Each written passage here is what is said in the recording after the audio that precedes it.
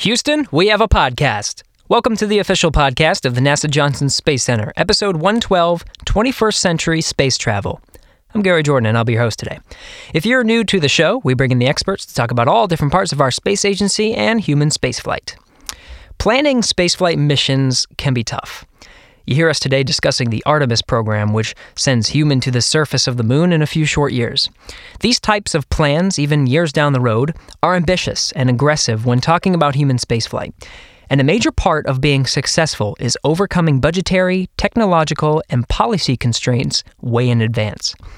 You're probably familiar with President Kennedy's declaration to Congress in May of 1961, which was reiterated at Rice University in Texas in September of '62. He declared that we would put a man on the moon and return him safely to Earth by the end of the decade. NASA met this challenge with the right support and funding to match the goal, but later years proved that this would not always be the case. Decades passed, many presidents went by, and NASA's exploration goals seemed ever so on the horizon. What NASA needed was a way to focus its efforts and think strategically. Best way to do that? Long-term planning. It was 1999 when NASA put together the Decadal planning team under Administrator Dan Golden, which would dedicate time to laying out exactly how NASA could achieve its goals over a long period of time, and fight for a budget that would support these efforts. The Decadal planning team would see changes in its name and direction in following years, but its roots would remain the same, to focus on where we're going and exactly how we're going to get there. Today we're sitting down with Stephen Garber and Glen Asner, co-authors of the book titled Origins of 21st Century Space Travel, a history of NASA's Decadal planning team and the vision for space exploration 1999 to 2004. This book examines NASA in those years, which saw the formation of this planning team, the tragic Columbia accident, and the forward direction of NASA after the accident, which would shape how the agency is laid out today. So let's take a deep dive into historical space policy with Steve Garber and Glen Asner. Enjoy.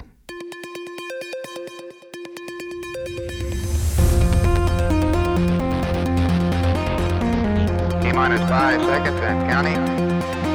Mark. Launch commit lights are correct. Here she goes. Houston, we have a podcast.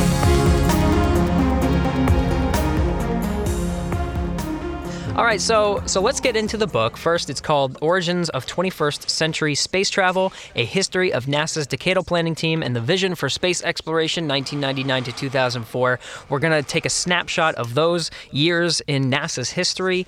Can you tell me why you decided to focus on these years? What was it that drew your attention to those specific time?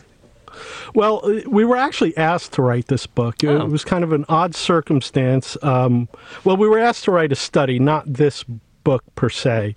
But the day before I started work in the NASA History Headquarters program, I was asked by the chief historian if I wanted to co-author a study with Steve on the Decadal planning team. And we were told at the start, so we both agreed, and we were told at the start that the Decadal planning team had led to the vision for space exploration. We were a little bit skeptical, and so we did a much broader study, and we did a lot more research, and indeed we came up with we confirmed that the visions for space exploration and the Decadal planning team had very strong linkages, and decided to make it a full book. And in terms of what these things are, Decadal planning team and vision for space exploration, really it's a group of people sitting down and thinking about where do we want to be in terms of human space flight in X number of years, and how are we going to get there? Right. We can talk a little bit about the two pieces. I like to think of this as two bookends to our story. The Decadal planning team started in 1999, and then the end of our story is really in 2004 with the unveiling of the vision for space exploration by President George W. Bush. So we can talk a little bit about the two bookends, if you will, and how those came about. That's really our story. Perfect. And actually, that's what I was hoping to do. I was hoping to really dive deep into this moment in time. And I actually had the pleasure of reading the book to prepare for this interview. I know it starts off with sort of setting the context pre-1999, in fact, even going back to the early parts of human space flight at NASA. It even starts with von Braun and the context of formation with NASA going through the Apollo program. I think the reason that you wanted to start with that was there were elements of planning that sort of eventually, led to what was to be later in 1999 the Decadal planning team. So how does that start? How does the book start with actually setting the context of NASA and the policy thus far that got us to the point where we needed a Decadal planning team? Sure. Well, the way I like to think about it is that Chapter 2 is the prehistory, in air quotes, if you will, of our story. So before 1999. And one thing I've learned in working in history over the years is that it seems like there's a prehistory to practically every topic you think about. Somebody's always thought about some aspect of it before you did, right? So the way, and to put it in a little more context, I can give you two examples of other monographs that have been written that are relevant. One is a bibliography that a colleague at JSC did, Johnson Space Center did. It's a bibliography of works about spaceflight before the space age began with the launch of Sputnik, so pre-1957. So this includes lots of literature from Tsiolkovsky and other people who are thinking about how space could be accessed. So there's a whole bibliography on that. And then there's another bibliography that our office published about 20 years ago or so that covers literally hundreds of planning studies for sending humans to Mars. So in between this, there's all these other blue ribbon task forces. There are many. There are the roles of advocacy organizations. There's what's called the von Braun paradigm of exploration that was named after Wernher von Braun, of course. All these different ideas that had been sort of circulating, distilling, marinating, what have you, over time. So these ideas of sending humans beyond low Earth orbit and doing accompanying and integrating robotic spaceflight, people had thought about these things for many years before. So it's not like the story begins in earnest in 1999, but there was a whole prehistory to it. Right, yeah, and a lot of it has to do not only with that, but with the politics that were surrounding this. I know, especially during the Apollo program, you had funding that matched the ambitious goal of getting humans to the surface of the moon by the end of the decade. And, I think a lot of NASA and others really believe that this trend would continue. And I think there was just these waves of inconsistency throughout the years that eventually led, and one of those elements that you're talking about with what set up the Decadal planning team was it was called the SEI, I believe it's Space Exploration Initiative under H.W. Bush to sort of take that von Braun paradigm of what are the steps we need to take to get there. And it was this idea, one of the ideas of focusing the NASA's efforts, right? Right. So in 1989, on the 20th anniversary of the Apollo 11 mission, President George H.W. Bush stood on the steps of the National Air and Space Museum and announced what became known as the Space Exploration Initiative, or SEI. And the idea behind it was to send humans, astronauts, back to the moon and then on to Mars. So this was the first, if you will, formal, I'm sort of waving my hand to indicate quasi-formal program to do that, to go send humans beyond low Earth orbit. Now there was changes of sending humans beyond low Earth orbit, but really thinking about how that was going to happen. Where would you fit in low Earth orbit? Where would you fit in the moon? I know we were going back and forth. There was this thing called the Mars Reference Mission of, I think it was something where if we were to just go, focus all of our efforts on going to Mars and sending a single mission of astronauts to Mars, skipping all the other steps, what would that take? Right. So they were thinking of all, not only just like where can we go, but what are the processes, steps, years, funding requirements that would be needed for X, Y, and Z. Right. Well, the way I think of the Mars reference mission is it's sort of like a template for how we would send humans to Mars, and addresses some of the different technical subsystems, if you will, that we'd need to think about. So, for example, propulsion, or building a spacecraft that could accommodate a small crew for the 6-month journey to the red planet, that kind of thing. Think about all the human factors, all these different things. It sort of lays out what do we need to know, what do we need to do to get there. But so that's sort of a plan that was on the shelf, if you will, but it was just a template plan. In the meantime, there were lots of people and lots of circumstances leading up to 1999 where people were thinking, well, is that really what we want to do, is send humans directly to Mars or on to the moon and then to Mars.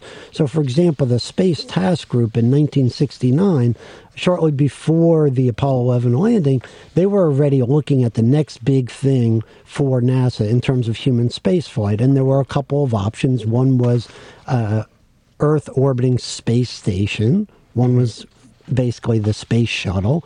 And one was sending humans beyond low Earth orbit that way. So it ended up that the Space Task Group recommended building a shuttle, in part because that was the least expensive option, and that's what President Nixon adopted.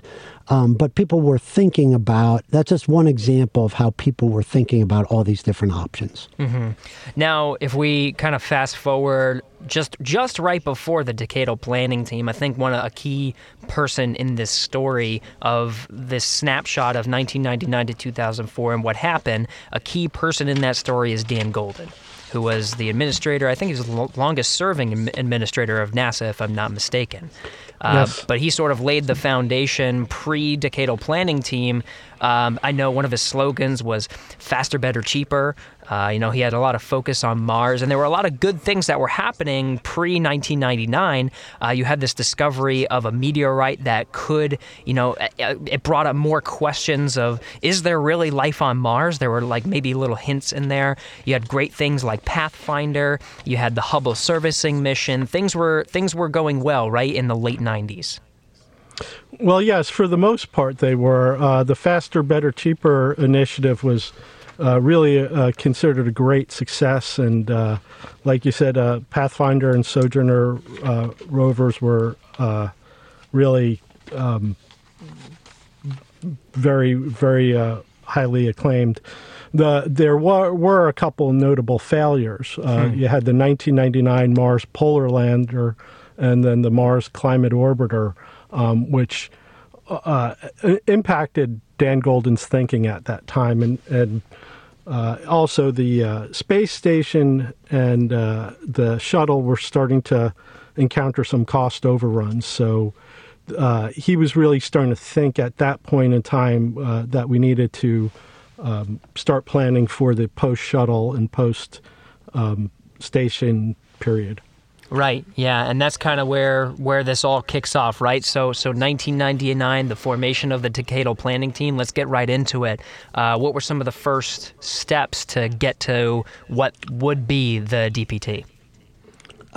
Well, if I may, I just wanted to mention a couple of the reasons that Dan Golden wanted to establish a Decadal planning team.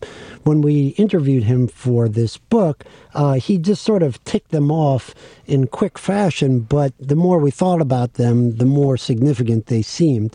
So in no particular order, he mentioned 4 different factors. One was this. Again, this was 1999, so the next year would be a new presidential election and a new administration because President Clinton had already served 2 terms.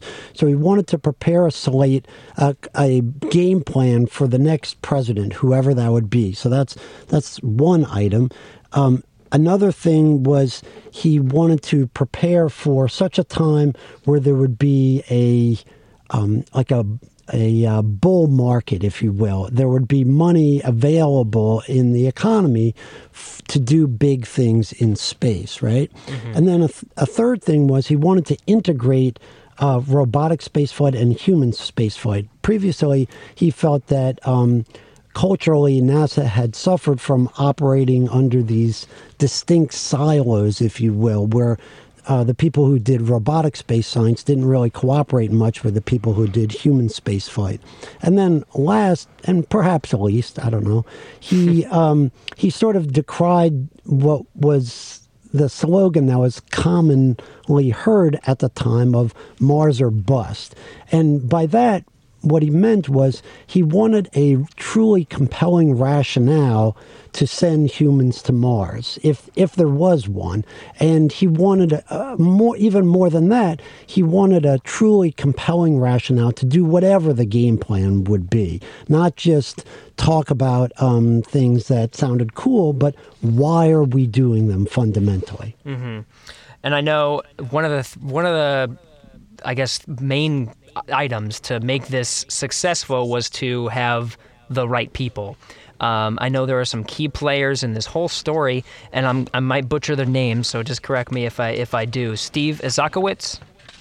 Yeah. Okay, Isakowitz. Isakowitz. Okay, I know he's a very key player in this. I believe at the time in 1999 he was with OMB, the Office of Management and Budget.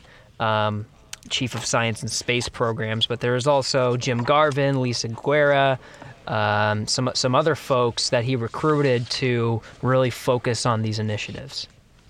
Well, so Steve Isakowitz over at OMB, he came up with the idea, he and his team, to give NASA $5 million per year over the next few years to initiate these studies, which became the Decadal Planning Team.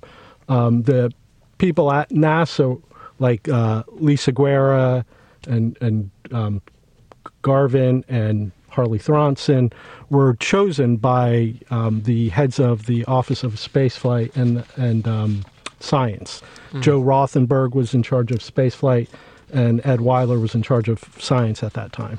I see. So it was assigning these folks to different areas and having them focus their efforts on unifying into a common goal.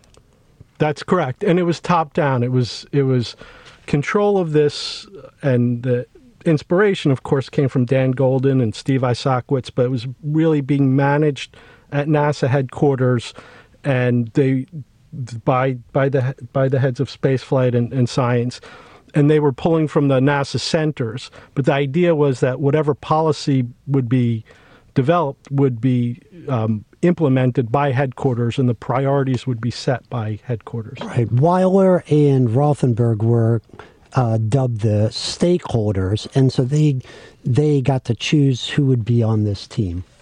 Okay, well, they were some of the leadership of this Decadal Planning Team, and you were mentioning a top-down sort of strategy, and I believe that was, the Decadal Planning Team was, I guess, organized or maybe executed in phases, and that was part of phase 1, which was the charter, was this top-down strategy. And I believe part of that was a forward-looking strategy, not to look at past concepts as much. And I know one of the big key drivers here was to be science-driven and technology-enabled. Is that right? That's correct. Yeah. Yeah. And what was the I guess reasoning behind that? Why be science-driven? Well, part of it was Dan Golden was looking for a new rationale for spaceflight, and a lot of people at NASA at that time also thought that the scientific goals, as they were being articulated by the science community, the National Academy of Sciences, were really solid ones that deserved consideration and could really help set the pace for future spaceflight and determine where we should go, for how long we should go. So Dan Golden, I think, grabbed onto that, and some of the personnel on the team reflected that desire to have the scientific goals determining the pace and the destinations. And the other half of that was technology enabled. And the idea there would really be that the state of technology would influence the pace of the exploration program as well, and where we could go. Yeah, I know that in terms of being science driven, I can say confidently now, working very closely with the International Space Station program, that's definitely one of the main drivers of communication and effort, even on the space station now. So that's definitely still true today. When we're talking about laying the foundation for what is 21st century space travel, I believe that's still true today. I know, especially in these early phases, I believe one of the ideas was to be, quote, destination independent, like designing the technologies and being technology abled and understanding and driving toward that science, but being, having no place to go initially, I believe had its own hazards. Yeah, that's correct. I mean, that was a big discussion from the very beginning, from the very first meeting, was not being tied to any specific destination, although they would later kind of lay out clear destinations to go.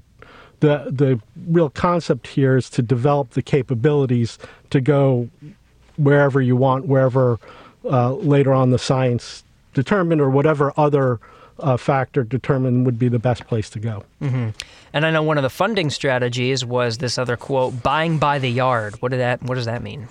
Well, it's really the same concept of it's related to the other science-driven, technology-enabled, in the sense that you have to devise the program to sustain the political wins and the budgetary ups and downs.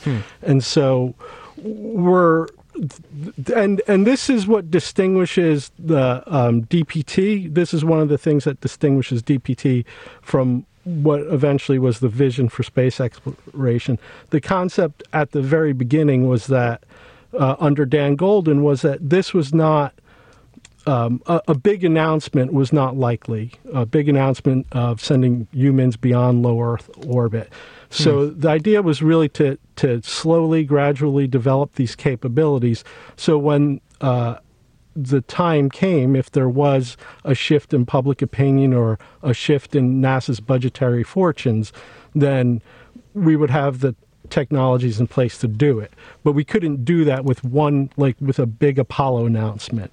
They were really thinking this was going to be gradual, and so we had to slowly develop those capabilities and technologies. Right, and sort of the idea that we knew basically what kinds of technologies we needed, so we might as well get started on those. So whether it's in-space propulsion or crew and life sciences safety issues to maintain the health of the crew on the mission, long-duration mission, those kinds of things. We knew what we needed to develop, so we might as well just get started as much as we could, sort of building generic technologies that then could be tailored toward the particular mission.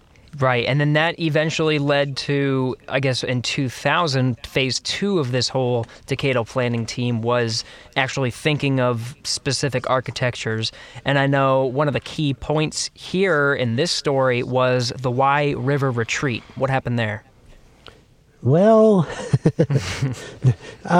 some people who participated in the decadal planning team felt that it was certainly a watershed moment, but not in a good way. And for a variety of reasons. There were some golden sort of the DPT participants at the time sort of felt that Golden lost interest in what they were doing when before he was very interested in what they were doing and joked about being part of the team himself and this kind of thing.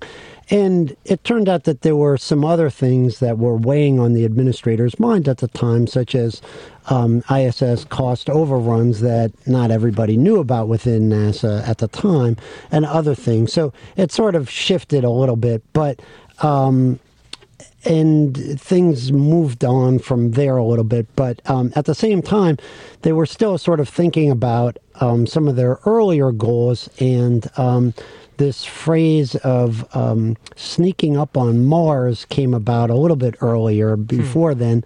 And it's worth just mentioning that the idea was sort of, as Glenn was saying before, that we would have sort of a plan on the shelf for when circumstances dictated it, because the idea was that a lot of people in the space community wanted to send humans to Mars, but we, again, needed to find a compelling rationale and the right time frame, the right time period to initiate such a big program.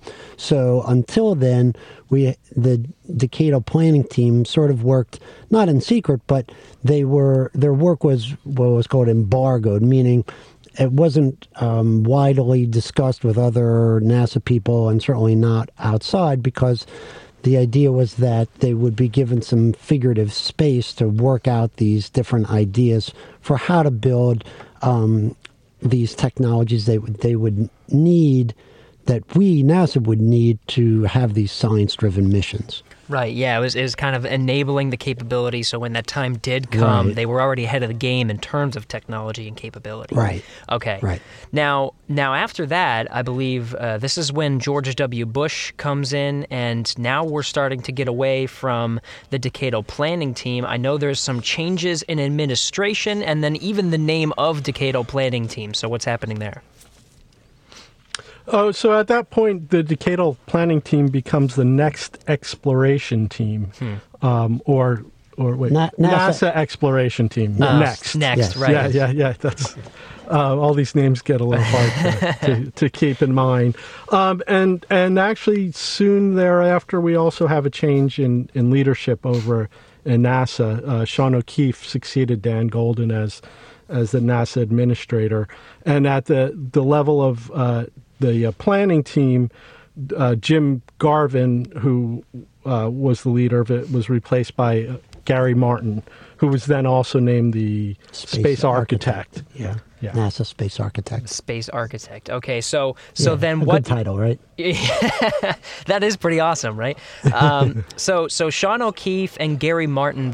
I believe these leadership changes kind of are one of the key drivers in, I guess, the difference between the Decadal planning team and Next. How is O'Keefe a little bit different from Golden in terms of the way he's thinking? Well, O'Keefe walked in, and the first presentation to him from the team, he was really kind of shocked by it. Shocked because he thought that's what NASA did. He didn't think this was new. He thought NASA was supposed to be doing this kind of long-term planning all along, and so he was just kind of surprised that they were keeping it secret, and he was surprised that it was such a big deal. He gave them full room to go ahead and do more studies, dig deeper into the issues that they had been thinking about. Now there's some other key drivers here that eventually kind of change the way that Next is, I think, perceived, and a lot of them is just things going on around in the world. We're now sneaking up on September 11th, 2001. We got some serious some national security elements, and I believe the director of space policy of national security, I think Jill Klinger, starts getting involved. So there's some external elements outside of NASA that start, I guess, and correct me if I'm wrong, influencing the direction there. Well, that name is Gil Klinger, just Gil to Klinger. correct the record. Yeah, I mean, absolutely. 9/11's a huge deal. That comes and totally changes everything for the United States. A key thing that occurred at that time, too, was that Steve Isakowitz moved over. I think that might have been slightly later. But Steve Isakowitz, the man who had given the money to start DPT, actually came over as the NASA comptroller. That's right. And so that was another just kind of boost to this whole initiative. Yeah, and Right. he's a big part of this story. Right. He had worked with O'Keefe at the Office of Management and Budget because O'Keefe had previously been the deputy head of the OMB, so they knew each other that way, and then O'Keefe brought him over as the comptroller. The other thing that you alluded to a minute ago, Gary, was this idea of sort of the interagency process getting geared up. And people such as Gil Klinger at the National Security Council and Brett Alexander at the Office of Science and Technology Policy at the White House got involved, and then other people from other agencies got involved. That really starts after Columbia in earnest. Right. Which is a big part of this story. I know you guys actually dedicated a whole chapter to Columbia. Now let's kind of recap Columbia, what happened there, and the significant shift at NASA that occurred post-Columbia. Sure. Well, the story that I tell about that is when we interviewed Sean O'Keefe about this, Glenn and I started talking to him about Columbia, and I viewed it as sort of a little bit of a diversion in the conversation. And so I said something to that effect, and he said, no, Columbia is key to the story of how the vision for space exploration came about. So let's talk about that. So that's what Sean O'Keefe said. So the Columbia accident on February 1st, 2003 was, in fact, a huge turning point for NASA in many, many ways, and not the least of which it enabled what became the vision for space exploration. So we can certainly talk about some of those different aspects. Now, another, I alluded to this a little bit earlier as well, but there was a lot going on in the world. Even just at NASA, Columbia was so significant, but even something go around now, where post 9/11, you have an anxiety of Americans, terrorism, war going on. The White House is divided in what NASA's going to do next during this very confusing time that we're in. And now I believe this is where the conversation of, we were talking a little bit about kind of flying under the radar and not really choosing where we were going to go.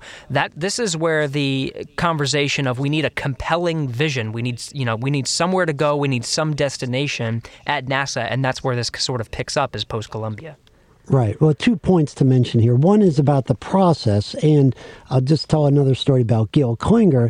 He says that what happened when he got involved was his boss at the time asked him to be sort of a point person to shepherd this through the National Security Council's policy-making process. They had an established process for national security. And Klinger responded something to the effect of, well, this isn't really national security. It's civilian space, and I don't know much about it, and I don't really want to do this.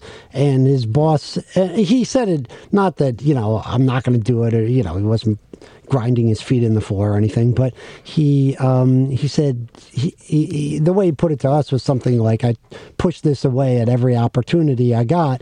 But then finally his boss said to him, well, what's the right thing to do for the president? And then he backed down and realized, okay, I better do this, right? So that's important because you might again ask, well, why was this policy process enacted, and why was it utilized, especially post-Columbia? And it's because there was a specific process available for policymakers on the national security side when there wasn't really on the civilian side. There was a Domestic Policy Council, and they got involved, but they didn't have the same kind of established policy process, policy-making process. So that's one thing. The other thing about the Columbia accident, of course, it was a huge wake-up call for not only everybody at NASA, but everybody in the space community. And people were really wondering what sort of wither NASA, if you will, or what's going to happen next? What's the raison d'etre going to be for NASA if we can't fly humans? And one other twist to that story is that shortly after the accident, President George W. Bush said something to the effect of, we need to, grieve for the astronauts whose lives were lost in this terrible accident. And one of the ways we need to honor their memory is by going back into space with astronauts, right? And so this guy, Brett Alexander from the Office of Science and Technology Policy, he picked up on that, and he used that little remark by the president to remind other people that he was working with who doubted the wisdom, if you will, of going forward with such a big vision with a small v. He reminded them, and he said, hey, the president has already said we're going to get back to flying humans in space flight. So anybody who doubts the continued existence of NASA, forget about it. We are going to do this, because people were seriously doubting whether NASA could exist, and if it existed, well, what would it do if not human space flight? All this kind of discussion. So that's why it was such a big turning point. Yeah, definitely. And I know that was reflected even in the investigation board of the Columbia Accident Investigation Board. When they actually made the report to go to root cause, I know when it comes to the actual report, a portion of that report actually departed from the norm and started talking about these points that you're saying. We need to explore and sorts of that as part of the findings of this official report. So it was definitely ingrained in that culture to continue to explore. I know another part, and you alluded to this a little bit, was the way that the politics and the way the decision-making process works. This is where I guess we're starting to depart from the norm. I know the White House Rump Group was a part of that to sort of shift the way that actual decisions were made, whether, the involvement of the National Security Council versus being in civilian space and how that all works. So how did that shift happen from 2003 moving forward? Well, so, simultaneously at NASA and at the White House, right after the Columbia accident, there were groups thinking about what to do next. And as Steve had said, we were in danger of losing the shuttle program, the whole spaceflight program. There was some question raised at the very beginning whether or not we should even go ahead with a new shuttle, or maybe we needed to develop a new vehicle, or maybe NASA should be broken up. There were a lot of different ideas being floated around. And as Steve said, when the president indicated he was strongly behind bringing the space agency back and flying the shuttle again to this station, that shifted everything. And the separate groups that were thinking about it at NASA and the White House came together under the Gil Klinger at the National Security Council.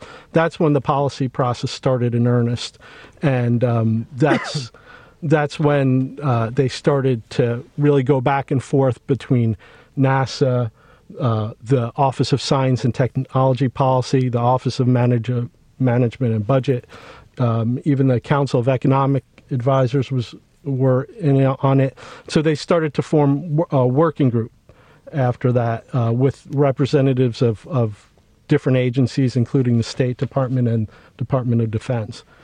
I just wanted to add one other thing. If you sort of can mentally put yourself in the time period that we're talking about, it can lend some context of what's going on. So the Columbia accident happened on February 1st, 2003. And when the real sausage making of policy happens is later that year, immediately after the Columbia accident and throughout the rest of 2003. And then the vision is announced in January of 2004. And so going back to the first part of our story, the Decadal planning team, and it morphed into Next and things like that.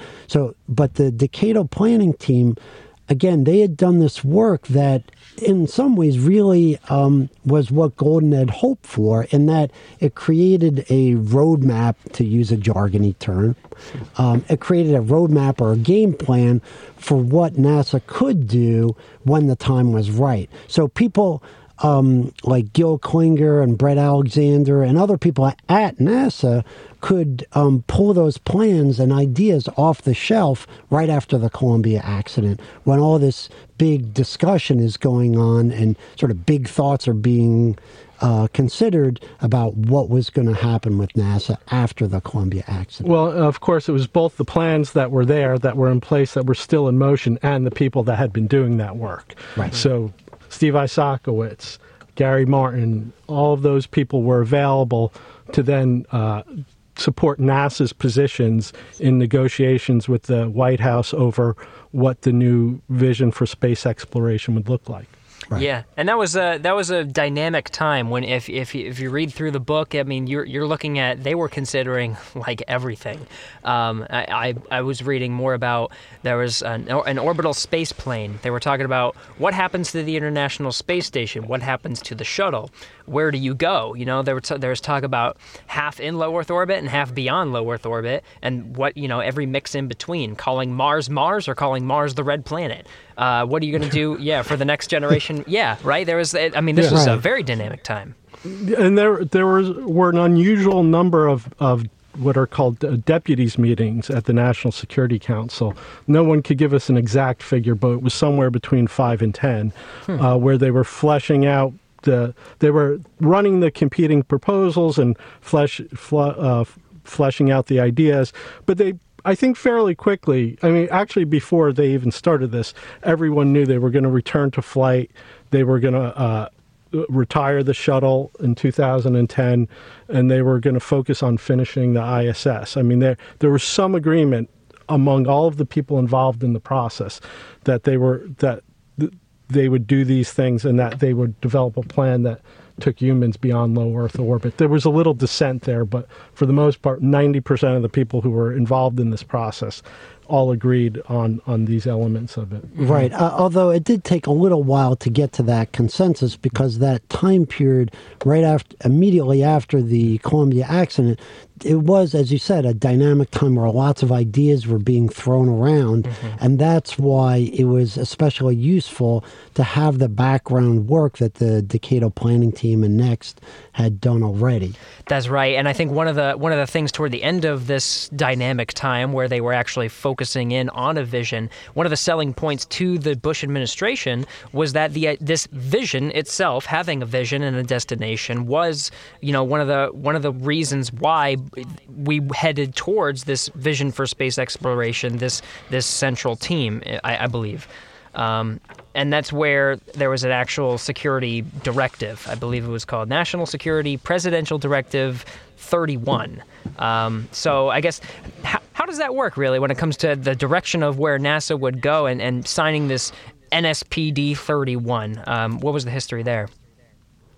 Well, that was with the National Security Council policy-making process, you had deputies, committees, and then that would lead to a kind of final decision by the president with all of the principles from all of the major stakeholders in the government. So that included Marburger, who was the president's science advisor, and then people like Secretary of Defense, Secretary of State, that kind of thing. A lot of, Sean O'Keefe was there. So the final decisions were made at this meeting with the president, who, one of the his big imprint on it was to say, yes, we're going to do the stepping stones approach with Moon as a key initial destination, but then we are definitely going on to Mars, at least as he determined it at that point. He was set on going to Mars. He was concerned about the rollout of it publicly and how we were going to relate to international partners on it. Right. And the presidential directive was just sort of, I use the word just a little loosely here, but just sort of the formal incarnation of the vision for space exploration policy. But it's basically what all these interagency folks agreed upon. That became the vision for space exploration. I see. A more formal version. Now, this was part of that, like you said, the vision for space exploration, and this was, as you mentioned, the right stakeholders when it comes to who was involved in making this presidential directive. Now, do you know how it's different from what we have now? Where we are now is Space Policy Directive 1. Do you know how that's changed? Well, we could talk a little bit about directives that way, but if we focus on, it might be easier to just sort of focus on the vision for space exploration and how that came about. That might be a little simpler. And then people can understand by comparing to what's going on now. Okay, so then what is the vision for space exploration? Because that's I believe the next step, where I believe Bush made a speech in January of 2004. Well, I just wanted to mention in the national security process itself, or in that final meeting with President Bush, there was a decision made there that was critical to the whole operations of NASA for the next 20 years. And that decision was to allow a large gap in time between the retirement of the shuttle and the development of the crew exploration vehicle, which was the replacement vehicle, or the first flight of the crew exploration vehicle. So we had determined at that point, one of the key decisions was that we would depend on the Russians to fly our astronauts to the station. And at that point in time, with the vision development process, we also determined that it would be the budget would be $1 billion over 5 years, and $11 billion reprogrammed from this space station shuttle and other NASA programs. Right. We should also probably mention the elements of the vision for space exploration itself. Sure. So in January of 2004, when President Bush came to NASA headquarters to announce this policy, it included several components. The first was to return the shuttle safely to flying again, something that we should not take for granted, and then to retire the shuttle safely by 2010, to complete the ISS by 2010, and to develop a new human-rated spacecraft, which became known as the Crew Exploration Vehicle, and then more broadly to send humans back to the moon, to Mars, and then beyond in general. Mm-hmm. Okay, so that was the vision. I believe, and that's kind of, I believe what was the main focus of this book was 1999 to 2004. Post that speech, though, I think you go a little bit into what kind of how that impacted NASA in the future years. There was economic opportunity for a few companies to engage with this vision of exploration, but there was different international reactions and how that plan for how funding would happen and support the vision over the next few years on how that was actually implemented. Right. Well, one thing you mentioned a few different pieces there. So, okay. Let me just pull out one piece that to discuss first. One, that's the national and international aspect. So this was developed as a national policy, right? So we talked a lot about how the national policy was developed with these interagency meetings of different elements of the executive branch of the government, right? But it wasn't designed as an international program per se. So it's perhaps not surprising that there was some international criticism afterwards, that some international partners of NASA felt like they weren't included as much as they would have liked to have been. But sort of the retort to that might be, well, again, this was developed as a national policy, and if we tried to develop a policy like this with international partners before it was unveiled, that would be just totally unworkable in terms of too many people in the room, so to speak. Okay. So then, I guess, so there were mixed reactions. Now, how about the actual implementation of the vision throughout those next couple of years, including a leadership change from Sean O'Keefe to Michael Griffin?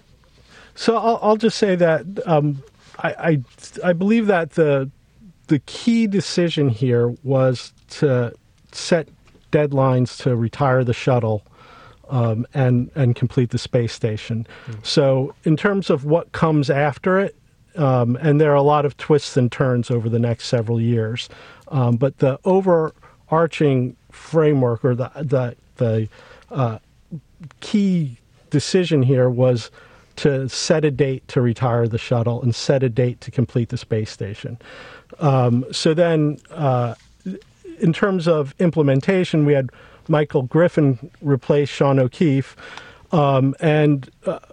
This is also another key thing to mention in this period is the return to flight. Yes. So at that period of time under Griffin, we returned to flight safely. Mm-hmm. We have Bill Gerstenmaier in charge of space flight, and they changed the process for certifying space shuttle flights, and that was critical as well. So it putting the agency on a solid path and returning to flight without any accidents afterwards does a lot to make sure that we continue to move, that the agency, NASA, continues to move forward with these plans. And they do through the end of the administration. Mm-hmm. And to reiterate your point, the focus was to retire the shuttle and complete the space station, which we can say, we've done. And now the space station has been in orbit for almost actually 20 years at this point. Right, that's right. Yeah. So, recapping, we talked in depth about this period of time and even laying the foundation for how this planning team morphed into what was the vision for space exploration. What was that, if we were to condense that into just a few, I guess, short sentences, what was that change that really led from the Decadal planning team to the next, to the vision for space exploration in just a few short years?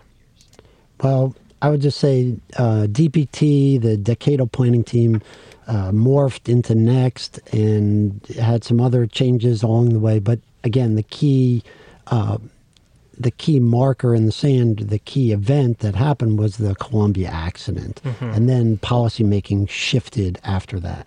Well, and I'd add that the people, there's a continuity here right. in people. There are changes, but there's a lot of continuity here in people who were holding the torch for human space flight for the future of NASA. Mm-hmm.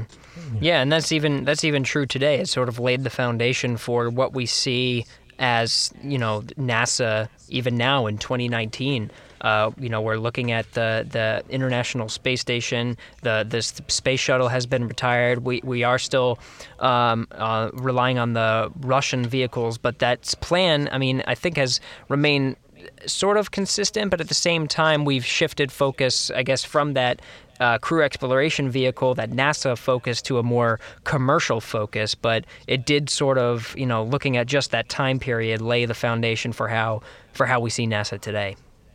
Yeah, at the time of the vision development, I'll just add, there was some discussion about bringing in more private sector partners into it, but that's been a continuity use of contractors and industry since the beginning of NASA. It's more pronounced now, but it doesn't change the basic fact that NASA's providing the infrastructure and providing the guidance here on, especially for long-term space travel. Yeah, I think I was especially excited to talk about this time period today, because I think it's important to kind of go back into history and understand these policy changes.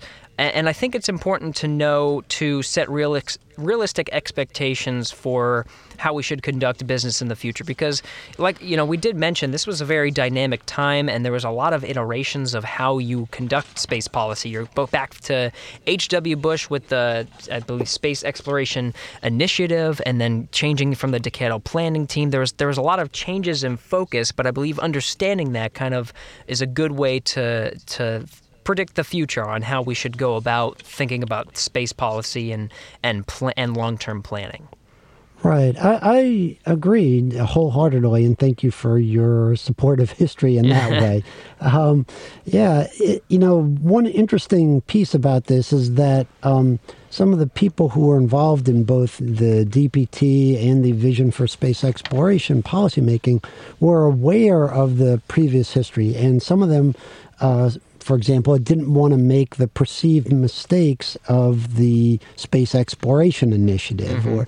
And they knew that many teams had tackled similar issues before, so they wanted to be able to do something different to contribute in a different way. But I think the ultimate idea, and maybe you have a different interpretation of this, but I think the ultimate idea is you want NASA to achieve the goals, right? You want the idea of long-term planning is you set this vision because you want to achieve a goal, and I think these slight changes over the years of how we organize NASA to meet that goal, I think that's important to understand so that we actually get to a point where we set a goal and we're going for it, and I believe we're in that time now. We're setting goals and we're working hard to make them a reality. Sure. And, it's goes back to the old aphorism about, if you don't know history, you're doomed to repeat it. So it's worth thinking about history in what another colleague likes to call an applied history way. So it's not just ivory tower academics ruminating about things that happened many years ago that have no relevance to today. It's talking about things that are pretty directly relevant. That's right. Did you enjoy working on the book, researching all the elements, conducting all the interviews? Oh, I know I did. It was a lot of fun to do the oral history interviews and to work with Steve.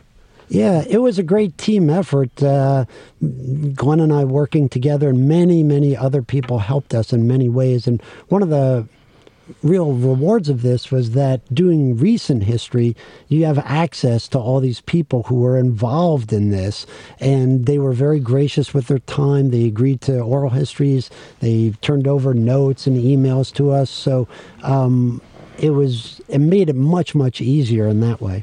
Yeah. Well, gentlemen, I really appreciate your time today to take us through this period of time and go into detail. I know I really enjoyed reading this book, and it definitely set more context for me. I haven't been working here at NASA too long, so actually taking time to see what happened at NASA before I got here is actually it's fascinating, and I really appreciate you sitting down and taking the time to talk with me about the book, but again also to write the book. Really appreciate the work that went into this.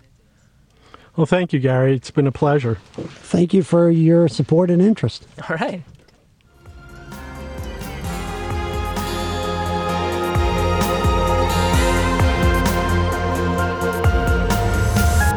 Houston, go ahead. Stop of the space shuttle. Roger, 0J, and I feel fine. Shuttle has cleared the tower. Became a feast for all mankind. Actually, a huge honor to break a record like this. Not because they are easy, but because they are hard. Never Houston, welcome to space.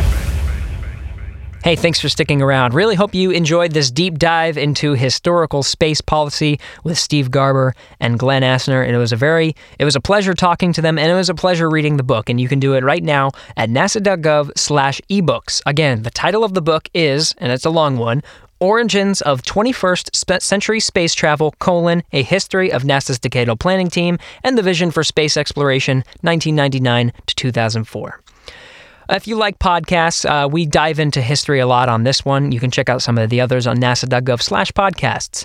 And we usually send out this podcast on some of the NASA Johnson Space Center pages of Facebook, Twitter, and Instagram. If you have a question for us, use the hashtag NASA, Ask NASA on your favorite platform, submit an idea for the show, make sure to mention it's for Houston We Have a Podcast. This episode was recorded on August 16th, 2019. Thanks to Alex Perryman, Nora Moran, Pat Ryan, Cliff Feldman, and the Headquarters TV team. Thanks to Steve Garber and Glen Asner for taking the time out of their day to speak with us from NASA headquarters in Washington, D.C. We'll be back next week.